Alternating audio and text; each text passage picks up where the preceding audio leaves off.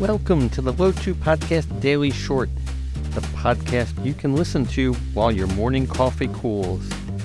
My name is Ken, and each day I bring you a question and a thought for the day and give you my interpretations. Today is Sunday, April 2nd, 2023. This week, the world recognizes the holidays of Passover and Easter, and that means we are spending time with family and friends celebrating. How long should you spend with them? For some families, the less time spent together, the better. When less is more is not the case, how do you know you've lingered too long? And that's our question of the day.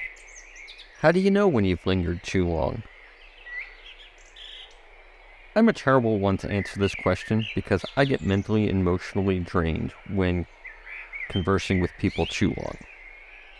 Generally speaking, though, I think if the hour is getting late and folks are starting to think about a third meal, you need to thank your host and call it a day.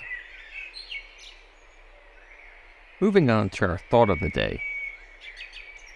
One of the unexpected perks of recurrence of routines is always having something to look forward to.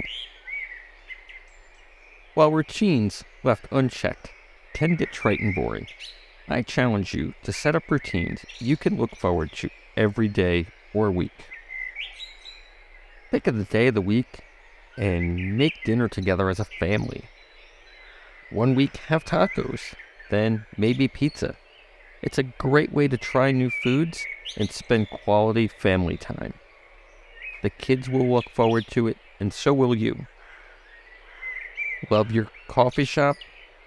Once a week, try something new off the menu.